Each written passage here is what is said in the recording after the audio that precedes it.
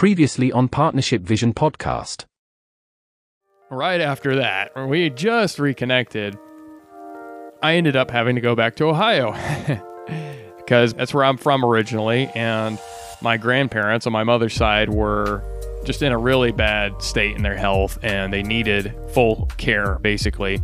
And I just had that sense about how when you just start to connect with somebody, it's like a really vital time in the relationship to like keep on talking and keep on texting. And if you don't, it might just kind of fizzle out and there's nothing there. And so I was aware of that contact, and that initial chemistry is just lost on that moment and it's gone.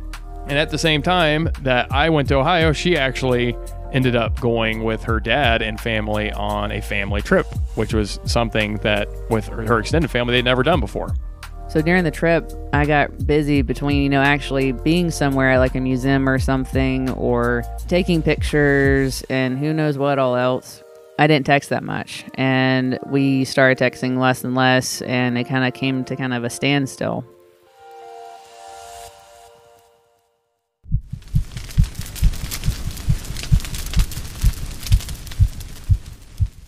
Veni, Vini, Amari. We came, we saw, we loved. Welcome to the Partnership Vision Podcast, where we discuss how to have a relationship full of unity, trust, fun, and fulfillment. We'll be sharing the rewards of preparing yourself for your best partner and being your best for them. I like everything about you. Everything about you.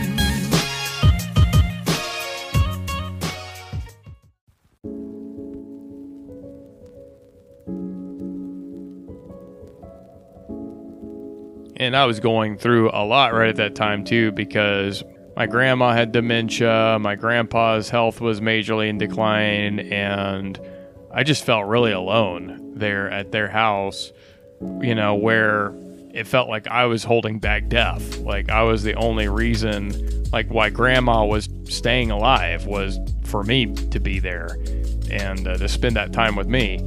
And so I could feel that pressure from that and feel that impending feeling of doom, of death that was hovering over the place. And, she would come out of her dementia for me being there. She would like become lucid and have her be in her clear mind and know who I was and talk to me and everything.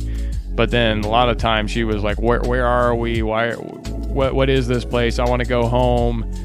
Where are my brothers and sisters? And they'd been dead for years, and it was rough. It was really, really hard. And I felt very alone, especially now, and Brandy wasn't texting as much because she wasn't able to. And it's just like, wow, I am like alone. Like I am here and I got nothing. And I've started doing some unhealthy things to try to cope with how I was feeling and where I was at, and just was not handling it very well. And in that time, I actually came to a point that I realized that I needed to, in a way that I hadn't before, not necessarily try to stop caring about Brandy, not stop being attached to her, but, God helped me to realize that I needed to release that desire to have her, that desire to possess and to want for myself, and instead to just truly pray and truly will what was God's best for her life, like whoever God's best would be, whatever God's best would be, to pray that with my heart, with sincerity, and to just love with unconditional love that would just surrender and give her up to God and let her be in his heart, let her be in his will, and then whatever would be the outcome, to be happy and to know that it was for the best. And coming to that point, I've kind of finally came to a point of peace, a point of tranquility about it, where I wasn't like frustrated at her for not talking to me and, what's going to happen with this situation, what's going to go on. I finally just was relaxed about it, and I flew home back to Texas. Within a couple days, I got a call that my grandma died, and it really wrecked me. It was really, really hard on me. But I had come to that point anyway of surrender, and I also was able to deal with that a lot better, I think, because of the things I'd been working through and because of coming to a better point of self-awareness emotionally and understanding how to deal with these things with God.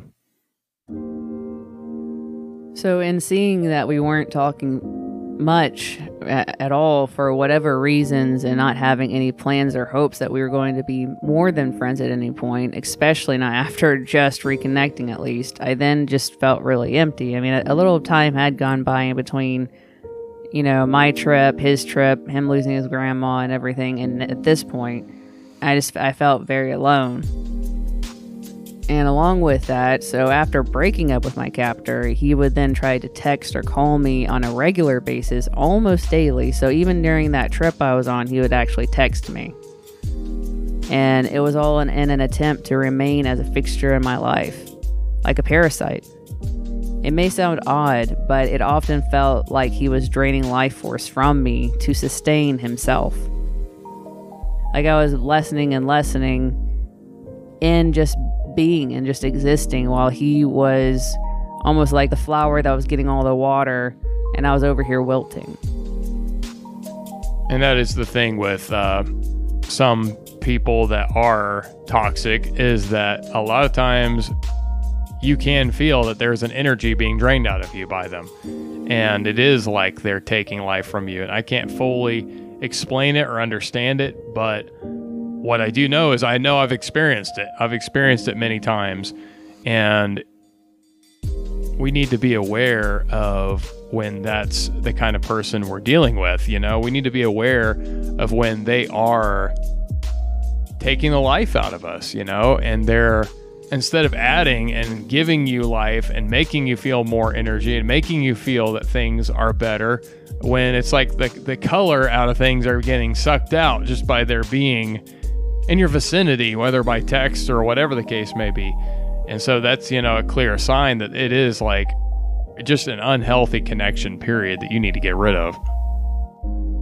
The amount of abuse that I still was receiving through the phone was prolific. And that's outside of going to visit him maybe 3 or 4 times for differing circumstances post-breakup. He was, cordial or nice during the visits to try to win me over. But on the phone, he would mix in past patterns to pull me back in with trauma he knew that worked on me. He would still keep tabs on me, and if I didn't answer the phone on time or answer his text quickly enough, he would then get very verbose with anger, insults, guilt trips, manipulative tactics, and the twisting of words to create a crime that I somehow committed against him. That was one thing that he would always do, is gaslight me and make things out to be my fault when he was the one that created it in the first place. And then I would always be like, well, did I do something wrong? I'm sorry. And end up feeling legitly like I did it. Like it was all my fault. And toward the ends of many of these phone calls and things, he would always tell me, no one will ever love you as much as I do. And I would always ask him, like, well, how do you even know that? What makes you think that literally no one else in this world will ever love me as much or like you do? And all he could tell me was, I just know. Which to me, it's like, wow, I hope nobody else in this world loves me like you. This is the worst love you could possibly get. So it's like, yeah, I believe that and I receive that in Jesus' name. Like, yeah, no, thank you. No one's going to love me like you. Yeah, I'm going to actually be really loved by somebody. Exactly. It's like, if that's love, then I don't want it. If that's love, then hate me away. Hate me as much as you want. In an instance of creating crimes that I supposedly did against him, and this isn't just a huge example, but it is an example. So during the time that I was with him, he, rode his motorcycle everywhere, and he was all about his Harley and everything, and I started to kind of want to drive a bike myself, and he ended up, for one of my birthdays, getting me into a motorcycle course and getting my motorcycle license. And at first, he kind of let me drive his around the parking lot, and then with the agreement, at some point, I would help him with payments, or at least chip in some towards a bike, he went ahead and got me a Sportster. And that became my bike. He bought it for me. And with the understanding that it was going to be mine. And so with the breakup and him financially being under with the bike, somehow the financing just kind of flipped. And he was looking at, go ahead and just selling it, because now since I broke up with him, well, that's not your bike anymore. And I'm like, well, okay, fine, whatever. That made me angry, but at the same, and I had ties to that bike, but at the same time, I'm like, is it really worth it?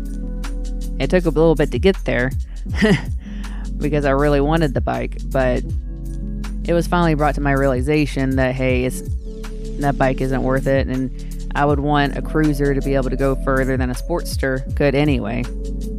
And so he was already telling me that, hey, yeah, when I took your bike to, and he was still calling it my bike, for trying to again mess with me. But he's like, yeah, I rode your bike to church, and I wonder if he even really went to church when I wasn't there. But anyway, that's beside the point. And he told me that, hey, somebody stopped and was looking at it and was wondering if I was ever planning to sell it. And I told him that maybe, and that I was waiting to hear back about somebody else on it. And I was like, oh, okay. It's like, it is what it is, I guess. Well, all right. And so a little time passes by. I end up seeing one of the women that he was just, all about, posted on Facebook. This was before I blocked everybody in his circle. She posted about selling her cruiser. And I was like, hey, that sure has some miles on it, but there's no real wear and tear.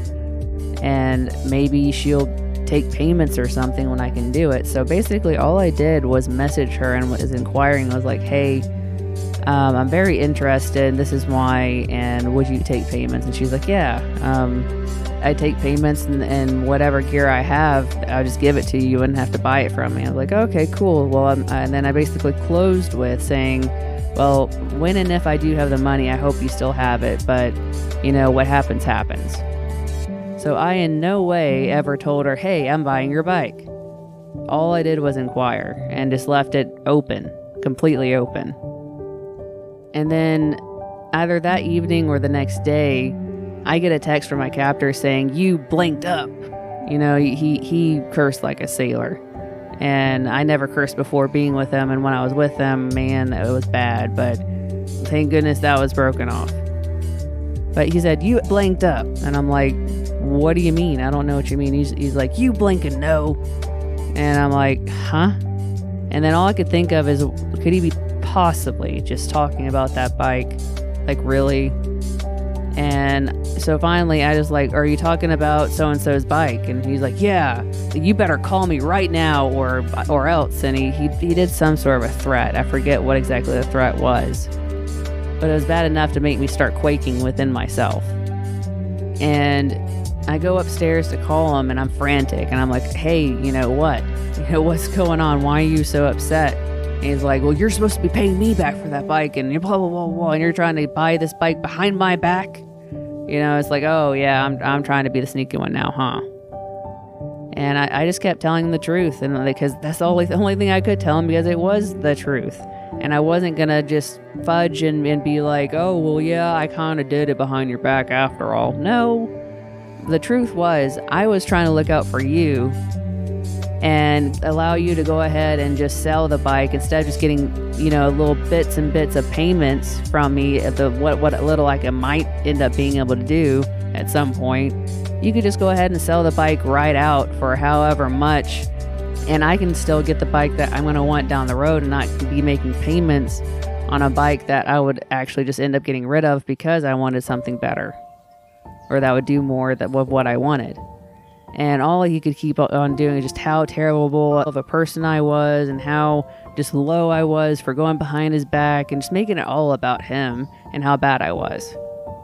Of course, as soon as he picked up, he went off. He was cursing up a storm. And I can't remember all the exact things that he said, but he was making it out like I was trying to do something behind his back and buy this other bike and just kind of leave him high and dry. And all I could do was keep telling him the truth. And he kept just saying just how much I was wrong and I was lying and that I didn't care somehow, and really making it all about him and just trying to tear me down in the process and make me bow to his will once again and say, oh yes, I was wrong, I'm so sorry, I shouldn't have ever talked to her about that bike at all, I shouldn't have even looked at the bike. You know, it's like bow before him kind of stuff. But I refused. I didn't for 1 second. I stood my ground. No matter how upset and how trembling I was and how mad I was getting, I wasn't going to be taken down by him. And so I kept repeating, using repetition to my advantage, and it actually being for good reason and not to brainwash. And that was one of the first instances where I was able to stand up to him, and he finally had to back down because he was given no reason to be mad, no logical reason to be mad. So he gradually came down. It's not like he was going from seeing red, raging, angry to cool. It was more of a color scale, a grade scale. And it came down to him just trying to make conversation and trying to make nice and basically smooth things over. And at the time, I was wanting to go downstairs and fix some dinner, you know, and can I go make my bacon now? You know, it's like, are you done? I need to go. And he's like, well, I already burned your bacon. I guess you can go make some bacon. And I was like, okay, well, bye. And that was that for that time being, and the bike was never brought up again. That was just one instance of him saying things and doing things that were just ridiculous. And like I said before, he would just come up with stuff to be like, I'm so hurt, you hurt me so bad, you need to fix this. And really, it was stacking and stacking. So after some time, I mean, I broke up with him May 2018, and I didn't block his number until October of 2019. So that was a year and 5 months post breakup, along with finally, you know, blocking all social medias. And that was doing the thing I was most afraid to do because of what he might do. I was always afraid of crossing him, making him angry because of all the different threats and things that he said he'd do, and saying that he would confront my parents and do all these other things. And I didn't know what to do about it other than just to keep him tranquil and happy as best I could without completely doing myself in.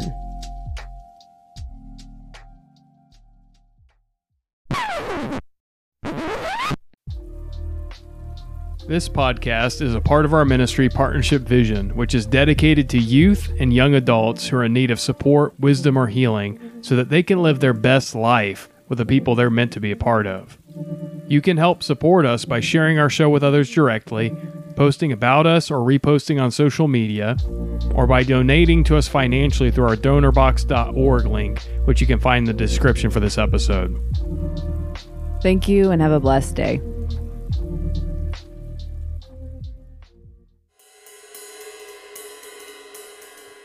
Thank you for joining us where the heart is heard. Partnership Vision Ministries. Stay driven by love. So you can wreck all the fear. You can check us out on Instagram at Partnership Vision Ministries. Or on Facebook on Partnership Vision Ministries page. And even Twitter at PVisionM. Y'all come back now, you hear?